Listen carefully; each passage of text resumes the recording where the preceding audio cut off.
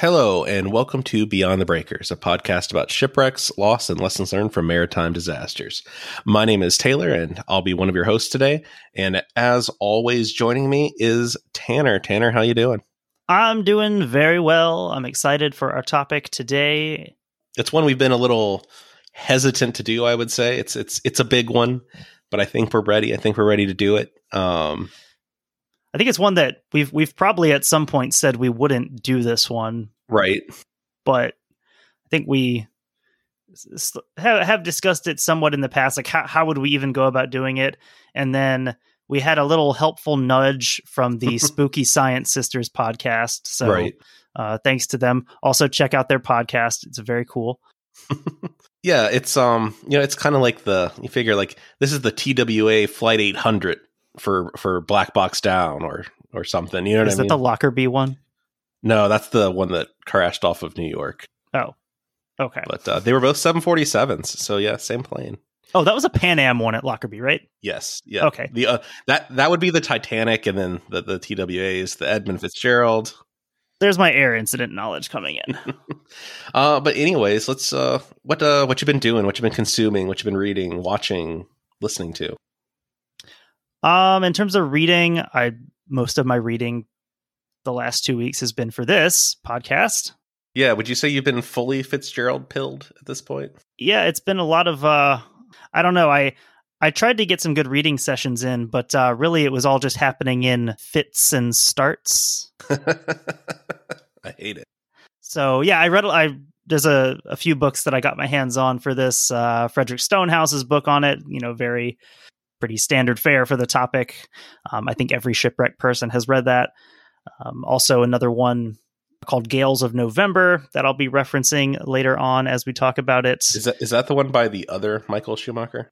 No, his is called Mighty Fitz. That one I have not cracked open yet, although I'm that's like my dessert. I've loved his other book so much that I was going to wait to read that one last. So yeah, aside from that, I started reading the second in the Captain Alatriste novels. Nice. By Arturo Perez Reverte. I like those I like to read those in Spanish because it's good practice. It's a historical topic. Yeah, they're set during the 30 Years War / 80 Years War.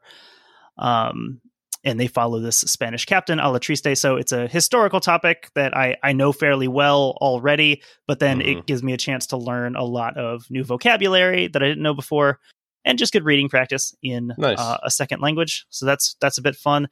Last thing I'll throw into my reading is that just today, actually, I started cracking open a book called Harp Song for a Radical by Marguerite Young. It's a biography of Eugene Debs. Okay, cool. I'm excited to get more into that. Nice. How about you? What are you up to? Well, we have been super busy around here. Had a birthday party for my twins today, so the last few days have kind of been all set up around getting all that situated and doing all that. So it hasn't left me a ton of time to do things. But I don't know. I had a little time to crack open a new book. I started a book called The Indifferent Stars Above. It follows the Donner Party, actually. It follows one member in particular, Sarah Graves, and kind of her experiences as a 21-year-old in that environment and everything that they went through. I just can't get enough with enough tragedy with shipwrecks that I have to move on land. They called them prairie schooners, so it's basically the same thing. Yeah, it counts. Was that inspired by American Hauntings? It was. I listened to the Donner Party episodes of American Hauntings, and I highly recommend it because I think Troy Taylor may be one of the best spoken word narrative people out there doing it. It absolutely hooked me, and I had to consume more. So I've fully gone down the Donner Party rabbit hole now. I posted on Twitter about it, actually. I can't believe that where it all happened, literally where the cabin stood. There's a Taco Bell and McDonald's now. And I'm not saying it it's a horrible thing. Hey, progress happens, right? But just kind of the absurdity that there's I can get a Crunch Wrap and then go walk over and see where people starved. It's pretty crazy. Eating a zesty Cruncherito on top of where people ate each other. I mean, I guess to be fair, like you can do that anywhere in Europe too, or in a lot of places in North America, but it is just kind of funny to see Donner Lake Taco Bell. Mm-hmm. So yeah, that's what I've been doing. Tragedy all around. Cool. Are you ready to talk about today's tragedy? I am. I saw a Twitter thread earlier about, do you like when podcasters talk for 15 minutes before the episode? So I don't want to get pulled into the discourse. No, I'm good for about 5 minutes and then I'm ready to move. All right. Well, I'm sure as you've gathered from the title of this episode, we're doing the thing. We are talking about the Edmund Fitzgerald. Big Fitz. Yeah. Just to start, today's episode will be a little different. Now, we're not going to focus on every intimate detail of the Edmund Fitzgerald, and we've kind of decided to take a different angle. Honestly, we don't feel like there's much we can add to the topic that's been so thoroughly covered. However, we would like to, definitely explore the human element. No other vessel has captured the public's imagination on the Great Lakes quite like the Fitz. She's been immortalized in song, print, and even it's become something of a cottage industry around the Great Lakes. Take one look at any local bookstore, gift shop. There's countless items that carry her name and image. Shot glasses, t-shirts, blankets, and even a pretty tasty stout. What makes her story so different from the thousands of wrecks that lie in the cold waters of the lakes? I'm not sure that we can answer that in one podcast episode. You could write an entire doctoral thesis on this topic of how this became such a phenomenon. Mm-hmm. However, we can provide our thoughts as two people who have been profoundly influenced by this wreck and the cultural phenomena that it became. And that's something I'm sure we share with so many of you that are listening. For so many people, this was kind of the gateway into shipwreck stuff. This and the Titanic, right? Like that's what got us here. And just kind of as a note, this will be a 2-part episode. We kind of want to use part 1 to cover as much as possible in a coherent manner. And then part 2, we're going to mop up some of the important things we missed and then spend some time focusing on crew members and other stakeholders that are, around the story of the Fitzgerald. Mm-hmm. So, yeah, I think another thing in terms of how we decided to cover the episode, one of our big reluctances about covering this was, how do you even cover it? There's so much stuff to do in a podcast. And I think that's one of the important things with kind of just saying we're going to cover this in 2 episodes because, kind of the whole premise of the podcast is, we like to find stories and discuss things that we don't know about and maybe our listeners don't know about either, and sort of elevate those and get those a little bit more visible where they may not be. I kind of felt like, if we made this a 5, 6, 7, 10-part series, it's kind of just playing into that same imbalance that we're sort of trying to address. Right. So yeah, it would kind of just be, antithetical to the podcast. Yeah. But at the same time, like we were saying before, I'm kind of acknowledging, like, it is different. It is a special wreck for so many people. Mm-hmm. And I kind of want to see, like, why? Why is that a thing? And we'll get into that. However, I think we do, for the benefit of those, especially international listeners that may not know, if you're not from the Great Lakes region, we still want to talk about the history and kind of give a rundown of the Fitzgerald and its story. So with that, we'll kind of roll into it. Let's do this thing. All right. So the Edmund Fitzgerald was launched on June 7th, 1958 at River Rouge, Michigan for the Northwestern Mutual Life Insurance Company. That's kind of weird. It's owned by an insurance company. Mm-hmm. And she was actually named for the president of that company.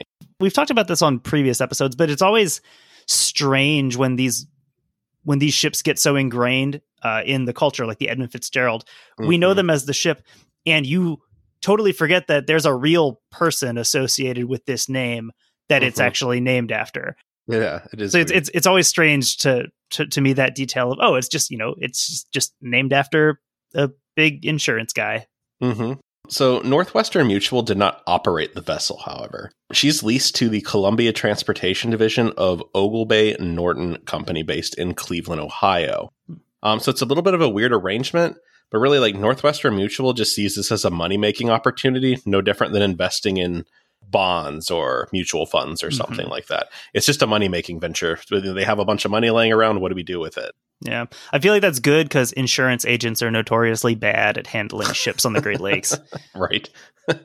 So at the time of her launch, she held the title Queen of the Lakes as the largest vessel sailing the waters. She was 729 feet long, 75 feet wide, and had a 25-foot draft. The Fitzgerald was an extremely productive vessel during her career on the lakes. She set a single-trip record hauling 27,402 tons of iron ore during the 1969 season. And normally a trip from Superior, Wisconsin to Detroit, Michigan would take around 5 days. Her destinations would vary and sometimes change even en route, although Toledo, Ohio and Detroit, Michigan were among the most common, along with Cleveland, Ohio. You know, it's the typical trade that we see in these ore freighters. You take freight from iron ore from the west and bring it to the east, where all the steel plants are and stuff like that. It's a pretty normal arrangement.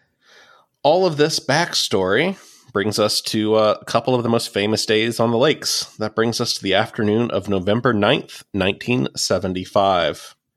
Captained by Ernest M. McSorley, the Fitzsleeve Superior bound for Zug Island near Detroit. Weather conditions were pleasant at the time of departure, although there was a storm predicted to pass south of the vessel's intended track. Surely the crew is aware, sailing on the Great Lakes in November is always a bit treacherous. Even in the best of conditions, that can quickly change. A few hours into her journey, the Fitzgerald is joined by another now legendary vessel, the Arthur M. Anderson. She would accompany the doomed freighter in her final hours. I would say no other freighter has had her legacy built up more by a shipwreck than the Arthur M. Anderson. I feel like she's attracted kind of a cult following around the Great Lakes areas now. Right. She kind of plays the role that, is it the Carpathia? Yeah. Plays in the Titanic saga, where kind of fame by association with this other ship. The Anderson is one that even for me, before I was even reading about any of this shipwreck stuff, before we started the show, the Arthur M. Anderson was still a ship that I knew because of this story. And yeah, it's a cool thing. I know from my fairly brief time living in Superior, it was still cool to see her come in and out of port and everything. You felt like you were, seeing a little bit of history and feeling a little connection to a story that you cared about. So it's worth noting that there's another vessel loading in Superior, the Wilfred Sykes, and she departs about 2 hours after the Fitzgerald. However, its captain, he decides to take a more northerly protected route, as he believes the storm would be directly in the path of the vessels. So, it's one of those things where it's captain's discretion, right? One captain's not afraid of a storm. The other guy's like, hey, I'm going to play it a little more cautious. If you're the captain of the El Faro, you just ignore everything and sail right into it. And a little bit about that route choice I was reading about. I don't know if we address this later in the notes. But yeah, talking about that northerly route, along the Canadian shore being the more protected route. It's not the most direct if you're going from Duluth to Sault Ste. Marie, but because of the way that the weather comes down from Canada, if you're on that northern shore, you're obviously more protected. Whereas if you're on the southern shore, the Michigan shore, the weather and those waves have the entire lake to build up, right, and basically smash you against the Upper Peninsula. I was kind of interested in learning about that, the different routes that people are taking and the different reasons why. Yeah, that's super interesting, and just seeing the kind of the mental calculus that goes into that and the decision making. So the crew of the Sykes would be able to listen to the radio traffic between the Fitzgerald and the Anderson as the hours rolled by that night. So they're kind of a, observer of this whole thing. Conditions would continue to worsen as the morning of November 10th rolled around. Forecasts were now predicting winds between 40 and 58 miles per hour and worsening sea conditions. By the afternoon of the 10th, the Anderson was recording sustained wind speeds of 58 miles an hour and beginning to experience snow and reduced visibility. This actually caused the Anderson to lose sight of the Fitzgerald, which was around 16 miles ahead of them. The vessels would remain in radio contact with McSorley of the Fitzgerald, stating at 3:30 that he had developed a list and lost 2 vent covers along with some fence railing. So, he's taking damage at this point, essentially. it's not great, you know what I mean? But it's also things that happen in these conditions. So it's something worth noting, but not something worth necessarily, declaring an emergency Right. over. As the day progressed, the Fitzgerald and Anderson attempted to reach Whitefish Bay and the relative shelter that it would provide. However, the situation on the Fitzgerald had grown even more perilous. And if you think about it, this is very similar to the story of the Myron. This is happening in almost the same place, and they're trying to do the same thing. They're trying to get to that shelter of Whitefish Bay and get out of the worst of this storm. Next, McSorley reported that he had a bad list, and neither one of his radars were functioning. And then he says something that I think is pretty chilling, actually, considering how experienced of a captain he is. He says, "Am taking heavy seas over the deck in one of the worst seas I've ever been in." Most captains, mariners in general, aren't going to, they don't want to seem scared of the sea or the weather, and especially a ship's captain, right? Like, he's not going to want to broadcast that, this is something I haven't experienced or I'm afraid of this. So for a man who's as experienced as himself to be saying this over the radio, it had to be truly terrifying. Yeah, and we'll talk more about McSorley himself in part 2 when we get more into the personal details and stuff. But I think he had been a captain for something like 40 years, or not a captain, but sailing on the lakes for something like 40 years. And yeah, for someone with that much experience to say this is the worst I've ever seen, that's quite something. Yeah, that means something. Around this time, the Anderson reports winds of 67 miles an hour, gusting up to 86. So essentially, like, hurricane force winds. Like, this is a bad storm. Along with seas of 25 feet and some rogue waves up to 35 feet high. 35 feet. Just massive seas. Around 7:10 p.m., the Anderson would check in with the Fitzgerald for the last time. And when asked how his ship was faring, McSorley would utter some of the most famous words in Great Lakes history. "We are holding our own." This would be the final communication from the vessel. Around 10 minutes later, the Arthur M. Anderson was no longer able to track the Fitzgerald on her radar. In the time since that last communication, Captain Jesse Cooper of the Arthur M. Anderson, along with First Mate Morgan Clark, had been attempting to reestablish contact and identify the location of the Fitz with no success. Considering the possibility that their own radio was malfunctioning, the Anderson attempted to contact other vessels in the area, one of which was the William C. Ford anchored in Whitefish Bay. The Ford responded that they could hear the Anderson loud and clear. The Ford also confirmed that the Fitzgerald was nowhere to be seen on their radar. First Mate Clark adjusted the radar while Captain Cooper continued on the radio, speaking with Captain Albert Iacovetti of the Swedish ship Nanfree. The Fitzgerald wasn't showing up on the Nanfree's radar either, though the captain reported he was struggling to identify anything due to the high levels of sea return. Sea return is what happens when high waves interfere with the travel of radar waves to prevent images from being clearly obtained. So that tells you how high these seas are. You can't even use your instruments in these seas. Yeah, that was something I was interested to read about because I guess I wasn't aware that could happen. Right. Yeah. I mean, it's not something you think about. Like, how big are these waves? Actually, this also answers a question from a long time ago when we watched the Poseidon Adventure, and I asked if a wave would even show up on radar. And I guess the answer is kind of yes. Yes, it would.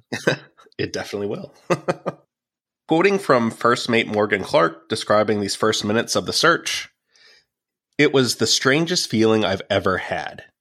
Everything told us Fitz had gone down. The radar couldn't pick her up. There was no answer when we called her on the radio. And no matter how hard we looked, we could not spot her lights. Yet we couldn't believe it. She couldn't be gone." Around 7:39 p.m., Captain Cooper radios the Coast Guard, but was asked to call back on a different channel. At 7:54, he successfully reconnected with the Coast Guard and expressed his concern for the Fitzgerald, but his concerns were largely brushed aside. He was instead asked to keep an eye out for a small 16-foot craft that had gone missing in the area. I can't imagine being in a 16-foot craft in those seas. Yeah, I would definitely be hoping that someone was looking for me. If I was Captain Cooper, I'd be like, yeah, they're gone. About halfway through the 8 o'clock hour, Cooper radioed the Sioux Control again saying, "I am very concerned with the welfare of the steamer Edmund Fitzgerald. He was right in front of us, experiencing a little difficulty. He was taking on a small amount of water, and none of the upbound ships have passed him. I can see no lights as before, and I don't have him on radar. I just hope he didn't take a nosedive. That's pretty chilling. Like, imagine trying to like convince the authorities, like, no, you need to care about this. Well, it's so, and I think you chose a good word with chilling. First of all, it's so rare for, these situations for these captains, these officers to express such direct concern about this. Also, just to have, an utterance that's this long for this purpose is pretty out of the ordinary, just based on the stuff that we've read. We've read quite a few of things like this for the show. And yeah, the amount of detail, just the length of time he spends talking about this to really convey, like, there is a problem here for sure. Mm-hmm. Right. At about 10:30, the Coast Guard requested for other ships in the area to assist searching for the Fitzgerald. So at this point, finally, we're getting some commitment to say that, yeah, something's wrong. We need to find it. The Arthur M. Anderson continued in her efforts to locate the Fitzgerald and was soon joined in the search by the William Clay Ford. The upbound vessels who had passed the area declined to turn around out of concern for their own safety. So that's kind of our brief synopsis of what happened. If you want more detail, there's ample sources out there to go find that. And, I don't want to spend the entire hour-long show, reading from a book. Right. I think that's boring. You can do that on your own, or there's plenty of other resources out there for you. But yeah, that's kind of the story of what happened. And I think we'll expand on some theories, potential explanations, and then kind of get into some talk about the cultural phenomena that is the Edmund Fitzgerald. And in part 2, there are a couple things about the search and the discovery of the wreck that we'll get into. But this is one of those stories where kind of the final result isn't the interesting part, because that's kind of very well known. Arguably, the most captivating element of the story is the mystery of what exactly happened. Right. A lot of the stories that we cover on the show, they're from the 1800s, the early 1900s, before the advent of communication and tracking systems that are really integral to modern shipping industry. When we talk about stories from 1850 or 1900, it's a lot more plausible that a ship can just disappear. Yeah, it still kind of has that age of like mystery around it, that kind of, I could call it like the golden age of shipwrecks, right? Like it's a very manual job. It's, wooden vessels and not being able to track storms. It's kind of an accepted risk of the trade of, hey, sometimes people sail off into the Atlantic and disappear. Never see them again. Yeah, I think that's a good way of putting it, that like in the 1800s, I think most sailors are aware that like I may not come back from this. And I don't think that's the case. I think most people today expect to come home when they go out on a voyage. Right. So yeah, it kind of brings us to our story here. In 1975, you've got radar, you've got radio, and to top it off, these are ships that are in pretty close proximity to each other. Right. Yeah. They're not like isolated out in the middle of the ocean. Yeah. This is a heavily trafficked area with tons of ships, all with this, modern technology. How does a ship like the Fitzgerald just vanish from the surface of the lake? Right. Is the truly enduring mystery of this. So a couple of the things that come up when you read about this, obviously there's a lengthy Coast Guard report about this, a marine casualty report. And the conclusion arrived at by the Coast Guard in that official report is as follows. The most probable cause of the sinking of the SS Edmund Fitzgerald was the loss of buoyancy and stability, which resulted from massive flooding of the cargo hold. The flooding of the cargo hold took place through ineffective hatch closures as boarding seas rolled along the spar deck. The flooding, which began early on the 10th of November, progressed during the worsening weather and sea conditions, and increased in volume as the vessel lost effective freeboard, finally resulting in such a loss of buoyancy and stability that the vessel plunged in the heavy seas. Reading that, I think the use of the word ineffective is interesting in discussing the hatch covers, because there's two main reasons a hatch closure might be ineffective. Right. One of those is just a loss of water tightness due to either damage or just a lack of routine maintenance.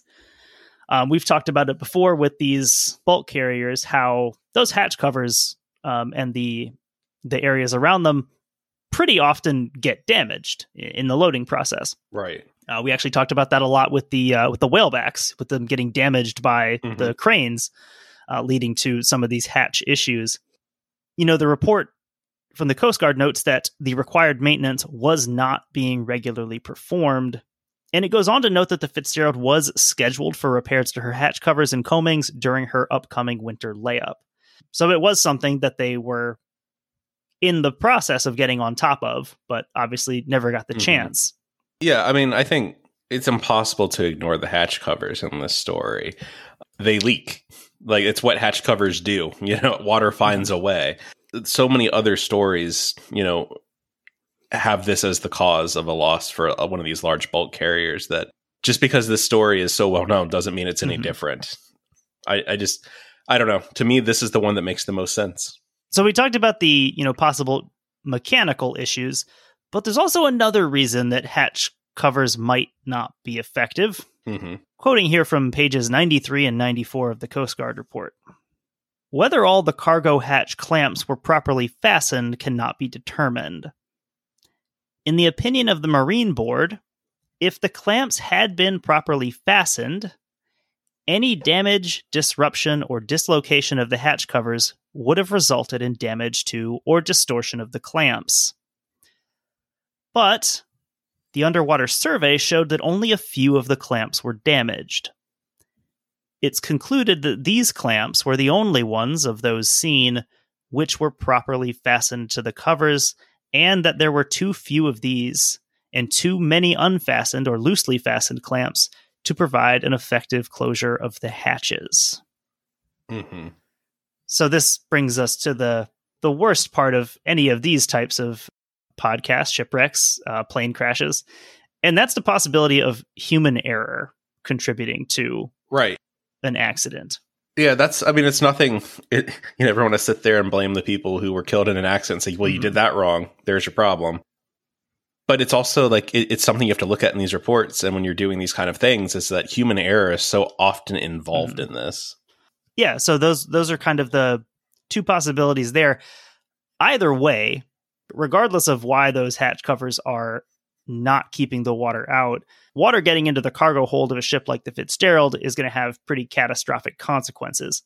Right. The cargo holds on board the Fitzgerald, they're not separated by any sort of watertight bulkhead.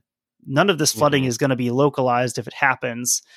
In Stonehouse's book, he describes it really well, talking about the cargo hold as essentially just a big open expanse, like a warehouse. It is divided up by things kind of like bulkheads, but it's more like mesh than a watertight seal, because they want the water to be able to move back and forth in order to pump it out. Right. So yeah, if you start taking water, you're taking water, all the way up and down this vessel. And then our good friend, the free surface effect, becomes a thing. Does it count as free surface effect if it's going through a bunch of iron ore? I would semi-free surface effect. I would say, anytime it's sloshing back and forth, right? Like you're basically getting those same forces. A physics person maybe can tell us more about that. Yeah, that's true. We are not physics people. Also, with these cargo holds, there's no system here for monitoring flooding in the cargo hold. Right. Which again, this is in the 70s, but we talked about issues like this in even El Faro, having issues with not having monitors for these things. So only a visual check would have revealed any flooding of the cargo hold. And that wouldn't really have been possible in a freighter that's fully loaded until the water was above the level of the cargo. At which point... That's not good. At which point, if the water gets that high, it probably doesn't matter because you're already doomed. Right. That's not even going to be helpful at that point. So obviously, anytime we have these stories where there's a plausible chance of human error, those who are in close proximity to the case often search for other possibilities, that could have brought down the ship. And not just in cases of possible human error. I think any good investigation pursues all possible angles to see, just so that in the future, nothing's overlooked. A great example that we've covered on the show, an episode that you did, was the Derbyshire in episode 40, where the original blame, from the company essentially is, forgot to close the hatches, forgot to secure the ship in this typhoon, and it sank. And it was really just through that really persistent pressure from the family association that, later investigations were done. When the ship was found in 1994, the ultimate conclusion was structural failure involving a ventilation pipe cover at the bow. And this, cleared the crew of any fault in the sinking. So, yeah, I mean, right. It's good to pursue those other possibilities because you don't want to put the blame somewhere that it shouldn't be going. So, yeah, with the Fitzgerald, obviously there's other theories for her sinking as well. The theory that kind of it's kind of in second place in terms of how much hold it has in the shipwreck community, I guess, is that of shoaling. So this is the theory that was advanced by the Lake Carriers Association, sort of as a riposte to the Coast Guard's theory involving the hatch covers. So the idea here is that Fitzgerald struck a shoal without realizing it and opened up a hole in her keel, leading to the flooding of the cargo hold. So kind of the same result, but in a different way. Either way, you've got the cargo hold taking on water and sinking the ship. How it got there is really the thing that's in dispute. Right. These two are interesting. Frederick Stonehouse, in his book on the topic, he kind of discusses both theories. And, he doesn't reject the shoaling idea. He says, it's a perfectly valid, perfectly possible thing, but there's just no reason to favor it over something that we know is an issue. It has been an issue on ships before, as the Coast Guard points out with the maintenance. We know that it wasn't, up to where it, potentially could have been. There's no reason basically to complicate this with an additional theory if there's just no direct evidence for it. Right, and that's how I feel too. Like, is shoaling a possible valid theory? Sure. I don't think it happened. We know the hatch covers are an issue. It's just the thing that makes the most sense, right? It's the simplest explanation. I think you also have to look at who's putting forward that theory. I mean, everyone, for the most part, has, their own motivations. And the Lake Carriers Association doesn't want it to say, well, the crew didn't do their job. They have motivation for that they want to promote safety on the lakes and, say how safe the industry is. It's sort of, looking at like the Marine Electric, where the company says, well, maybe she shoaled. And, right. Yeah, that's a connection I hadn't made. But yeah, we've kind of been in a situation like this before. Yeah. And, not to say that the Lake Carriers Association's acting in the same way the company was. The company was trying to get out of, blame for shoddy maintenance. But the Lake Carriers Association does have some, drive to want to say that, well, it wasn't the crew's fault. It's safe on the lakes, I want to say this was also Stonehouse. It may have been someone else pointing out that in a way it sort of lends credence to the Coast Guard theory in that if they're blaming this potentially on, a lack of maintenance and inspection, it almost makes them look worse. Right, because what are they doing? What does the Coast Guard stand to gain by saying that this ship wasn't being inspected? And I mean, we saw that again with the Marine Electric. That how many processes the Coast Guard had that were deficient that allowed that incident to happen. Right. And possibly sort of the same thing here, like the Fitzgerald wasn't an old vessel yet, especially not by Great Lakes standards, but you still have regular maintenance, and these vessels go through a lot of strain and stress in what they do. Like, years and years of wear and tear still have to be cared for on the lakes. Another thing in terms of her maintenance and upkeep, like you said, she was still relatively young for a Great Lakes ship. One of the things that interested me that I hadn't been aware of before, and I think with more specifics can also go into this in the second episode, but was about her load lines being changed throughout her career, being raised so that she could take on more cargo. I think it was something like 4 or 5 times that it happened, with no major changes to her design. So essentially just changing how much she can carry without significantly changing her from when she was built. Right. So that obviously lowers your freeboard. And then if, heavy seas and potentially faulty hatch covers are a problem, that sets you up for failure. Absolutely. There's a couple other theories that came up. Obviously, if you've listened to the Gordon Lightfoot song, where he lists out some of those, he says she might have broke up, she might have capsized, she may have broke deep and took water. And so the idea of her breaking up on the surface is one that, you know, was put forth. I mean, she is in two pieces at the bottom of Lake Superior, but that doesn't really fit with the way that things happened with her sinking.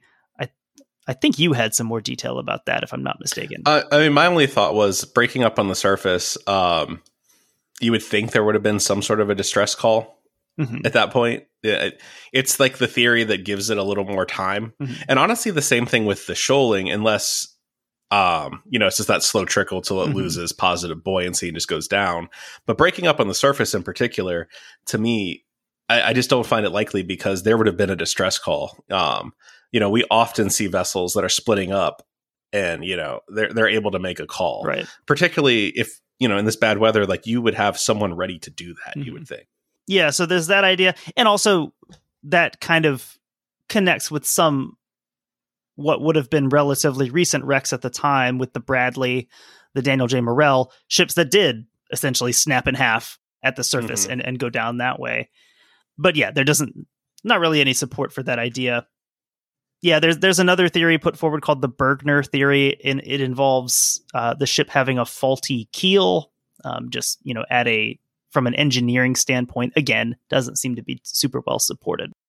I mean, so all in all, most of the evidence lies with the hatch covers.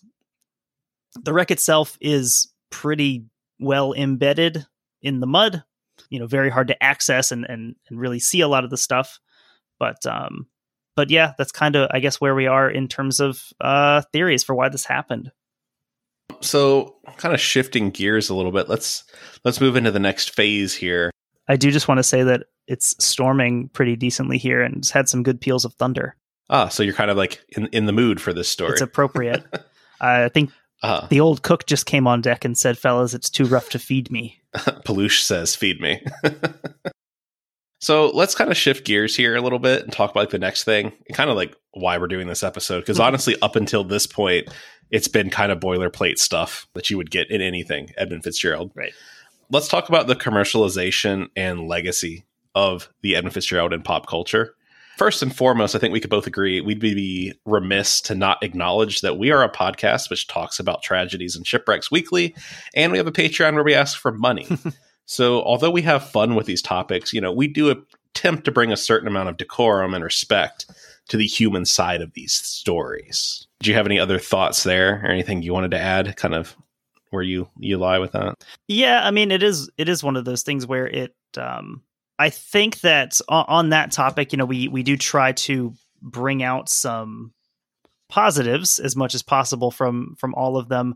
I think that is one of the things that we strive for is, you know, what does this story tell us?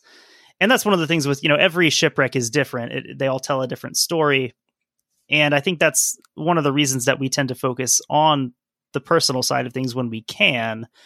You know, we like to cover the history, the context around these wrecks, you know, before we talk about them.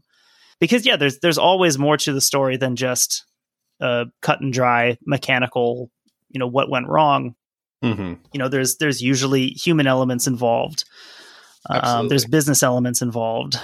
I guess my question for you is how do we avoid, and especially in one like the Edmund Fitzgerald, how do we avoid kind of that obscene true crime podcast trap? I mean, that true crime is a podcast genre that, I mean, honestly, it's kind of made the podcast, you know, field what it is due to its popularity, but also it's one of the just absolutely worst genres of podcasts. Just some like truly gross things happen in some of these true crime podcasts. I guess I would say that like, I don't listen to a ton of true crime. I guess I would say that like, yes, there are great, well done true crime podcasts, but it's, I don't know, it's probably the genre that has the most bad stuff in it. Right.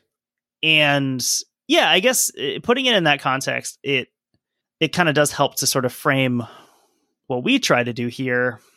And yeah, for me, I feel like we try not to focus too much on the the gruesomeness of it, because despite the sort of romantic aspect with which shipwrecks are portrayed, there's pretty horrendous things happening. Right. It's not a noble way to die, any more so than anything else. And it's pretty horrifying. So I think one of those elements is we try not to emphasize the goriness too much. Yeah, I think anytime you start getting into that stuff, anytime you start leaning into exploitation versus documentation, I think you run into an issue. Yeah, and I think it really does come down to like why do we do this? What do we want to get out of it? What do we want to share with people?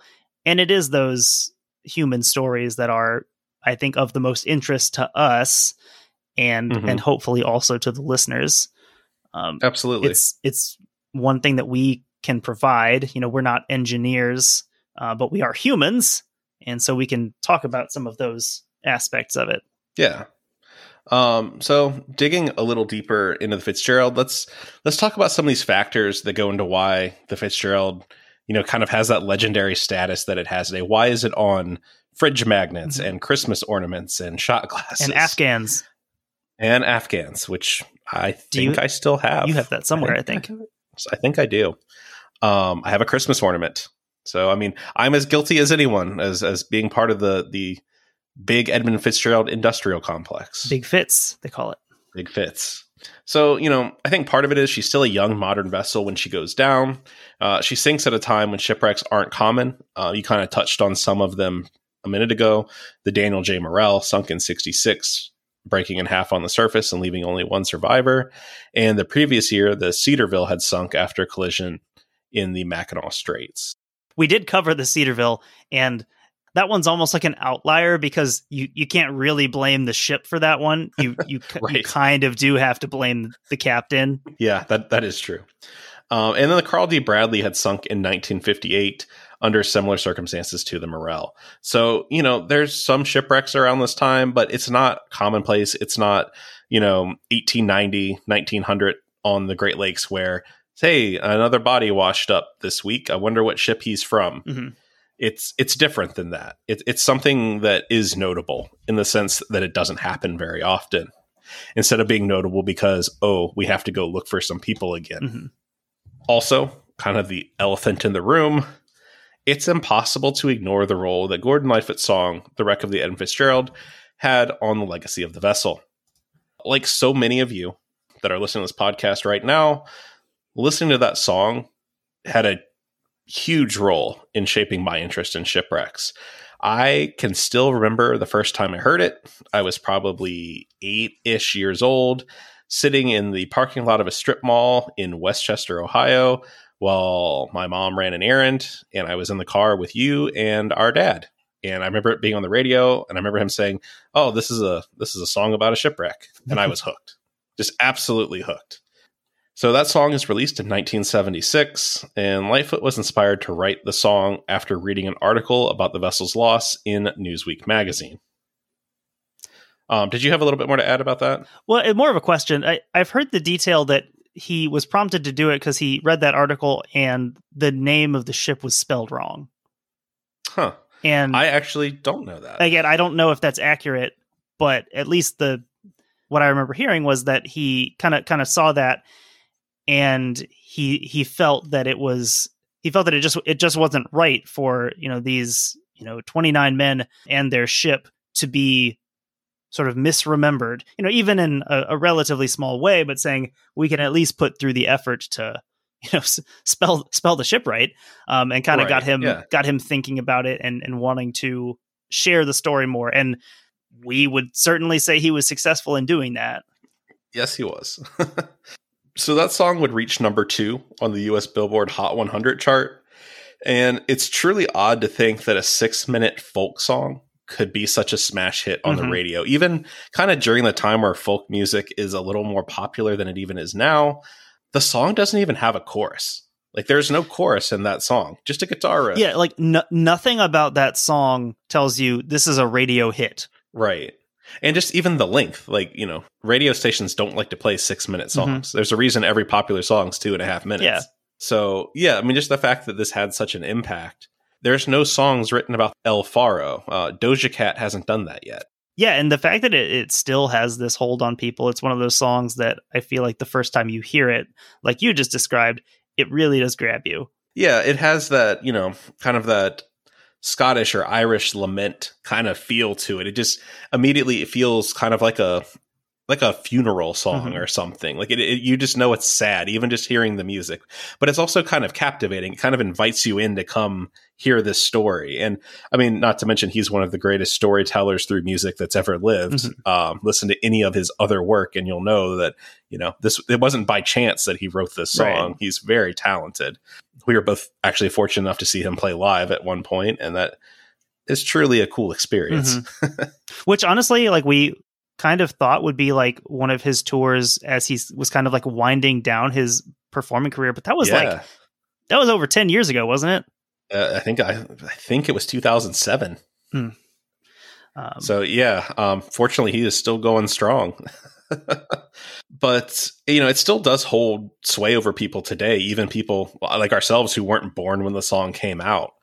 Even people younger than us. It's cool to see 20 somethings that, we interact with via social media that are into shipwrecks. And, that song still is a captivating thing. It's an eerie, captivating song. It just perfectly captures those emotions of a shipwreck story, especially told from, kind of a funeral point of view, a sad point of view. It's different than some of the Stan Rogers songs where it's a little bit more of like, I'm a sailor and I know that's part of the job. This is more of like the look at this tragedy that happened, and isn't it sad? Yeah, it's a song that it really grips you. It challenges you to skip it if you dare. And yeah, it's one of those, thanks to my Spotify algorithm, it will pop up from time to time. And even if it's not something a genre that I've been listening to, it's like, well, I know what I'm doing for 6 minutes now. Yeah, you sit down and listen when that song comes on. Right. I think another interesting thing about it actually inspires another song, the song Back Home in Derry. It's written by Irish freedom fighter and member of parliament Bobby Sands while he was in prison in the Maze. So the song's actually recorded by artist Christy Moore, and the melody is inspired by the wreck of the Edmund Fitzgerald. So just in case the wreck of the Edmund Fitzgerald wasn't sad enough for you, there is another sad song.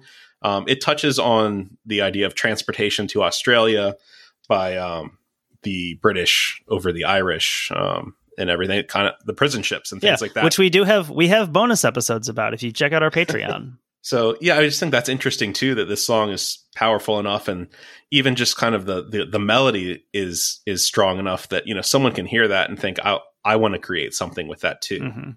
The Christy Moore song is very good. He's another excellent musical storyteller. So yeah, I mean, I think, where does that leave us with the Edmund Fitzgerald? Like, what do you think as far as today in popular culture? Where does that sit? I did want to also talk about the song obviously sort of dominates the cultural space with the Edmund Fitzgerald. There was a play also called 10 November, written by Stephen Dietz, I think is his name.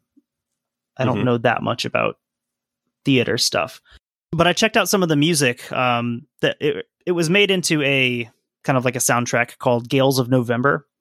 I was checking out some pretty good music, inspired by the Edmund Fitzgerald and kind of just the lakes in general. And I was reading an article about it called Stephen Dietz, a playwright, sink or swim. His 10 November centers on 1975 ship disappearance. This is an article from 1989. And I wanted to point this out because he's kind of commenting on some of the things that are, I think, still part of the appeal of the story. We talked about, this was at a time when we don't think of shipwrecks happening in the 70s, even though they happen to this day. I mean, over the last few months, there's been several quite large ships that have sunk with casualties. There was that Spanish one out in the Atlantic that sank with quite a few. They still are very much a part of the modern world, but they're somewhat overlooked. We think of them as being older than they are. And in this, there's a couple interesting things in this article. Dietz is talking here saying, quote, "In the history of Lake Superior, no body has ever washed up on its shores," which is not true. First of all, But what it does is it kind of shows how much weight people put in this song. The song is by and large an accurate telling of the story, but people kind of take everything in it sometimes at face value. And, the lake, it said, never gives up her dead. And it's like, while that is an overall truth about Lake Superior, it's not a 100% truth. Right. So it's an interesting, the amount of authority given to this song. And then later, he talks about kind of the timing of this. He says, when Dietz had first heard the Gordon Lightfoot song, he thought it referred to some ancient maritime disaster. Quote, to realize that it happened the week after Squeaky Fromme shot at Gerald Ford, and when the Pet Rocks were out, placed it in an amazing context. Yeah, that is kind of crazy. Yeah, like I think he says something very interesting there of, if you think about what other things were going on in the world at this time, it does seem a little bit anachronistic to, we'll call them the lay person who doesn't read about shipwrecks. Right. Yeah, it seems like he said, this seems like an ancient story, but it isn't. It's a timeless story that, continues to happen, but, it takes a true artist, like a Gordon Lightfoot to do something that really sticks with people like that. And I think that's one of the, real cool things about art is that it has the power to take something, beyond whatever legs it might have in culture and really just supercharge it and can keep it going with other generations. I think, why are people talking about this on a podcast, like 50 years after it happened? Right. There's so many other wrecks, ones that we've talked about with a lot more casualties, or, bigger vessels or vessels that cost more money. Why is this the one that we continue to talk about? The thing I hadn't thought about this until you were kind of saying that stuff. It's almost the Hamiltonification of a historical object. Why is Alexander Hamilton any more noteworthy than any of the other founding fathers currently? Because Hamilton, the musical, which by and large is a fairly accurate telling of most of the events that went on, because it became a cultural phenomenon. And all of a sudden, people cared about learning about the founding fathers, and Alexander Hamilton's role in that may be a little inflated only because that's the entry point that so many have.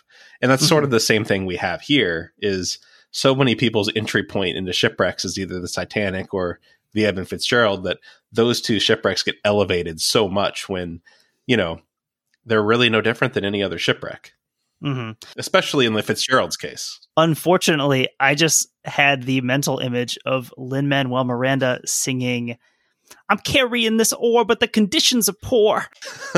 Let's not give him any ideas. I'm going to work on that, I think. Oh, no. But yeah, I mean, that's a good point. It's a good parallel to draw. Very different pieces of art, but having kind of the same effect.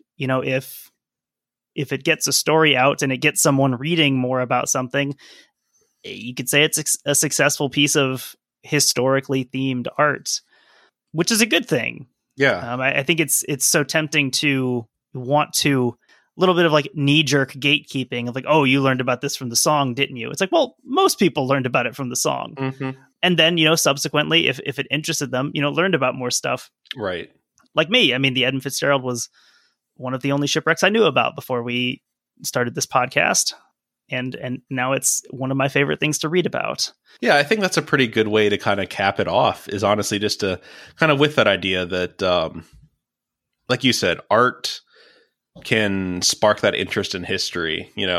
I think anytime there's a lot of human suffering and, stories to tell, art has a way of filling in some of those gaps and maybe providing some meaning to that story that isn't otherwise there. No matter if it was faulty hatch covers or a crew error, that story has meaning now because of Gordon Lightfoot and his work. And that's built this whole industry around it that, people want to be a part of that story. People want to know that story. And it's spawned this whole industry. So yeah, I think that's a great point that art honestly, the best thing about art, right, is that it can do things like that. Yeah. I was just thinking here, sitting here with this crew list here and, thinking about how strange it is a little bit, why are we talking about, why do we know Eugene O'Brien, from Toledo? Why do we know Ernest McSorley? Why do we know Frederick Beecher from Superior, Wisconsin? And without this work that Gordon Lightfoot did to make this song and make it a piece of pop culture, that probably doesn't happen. We're probably not talking about this ship. I mean, maybe we are. It's a shipwreck podcast. Maybe it's one that we dig up, somewhere from, in our research, but it isn't the cultural phenomenon that it's become. Right. So, yeah, I mean, I guess overall we talked about sort of the commercialization of it. And yeah, there's parts of it that seem over the top, but at the same time, people know it, and stories like that should be told. Mm-hmm. And yet it keeps it alive. I would be on the side of it being a good thing. Yeah, same here. I think you're always going to have people that look to exploit tragedy and stories, no different than anything else. And those people aren't great, but they exist. Mm-hmm. But like you said, overall, I would consider it a net positive as well, that, it gives people a community to be a part of and talk about. And, there's people that genuinely care and are interested in learning these things. And I think that's awesome. Mm-hmm. So, yeah. I mean, I think that's what we got for this one. We'll have a lot more in the second episode.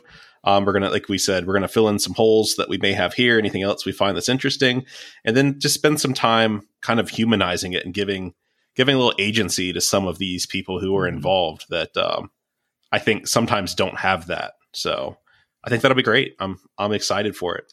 Yeah, me too. I'm very excited about that. So yes, with that note, if we missed something, if we didn't talk about something here that you were hoping to hear about, don't freak out just yet.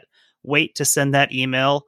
Wait to leave that angry comment or 1-star review. Wait till next week and then do all those things. Thanks for listening to another episode of Beyond the Breakers. We love hearing from listeners. And if you'd like to get in touch with us, there's a couple of ways you can do that. We're on Twitter at Beyond_Breakers. We're on Instagram at Beyond the Breakers Podcast. Our email is beyondthebreakerspod@gmail.com.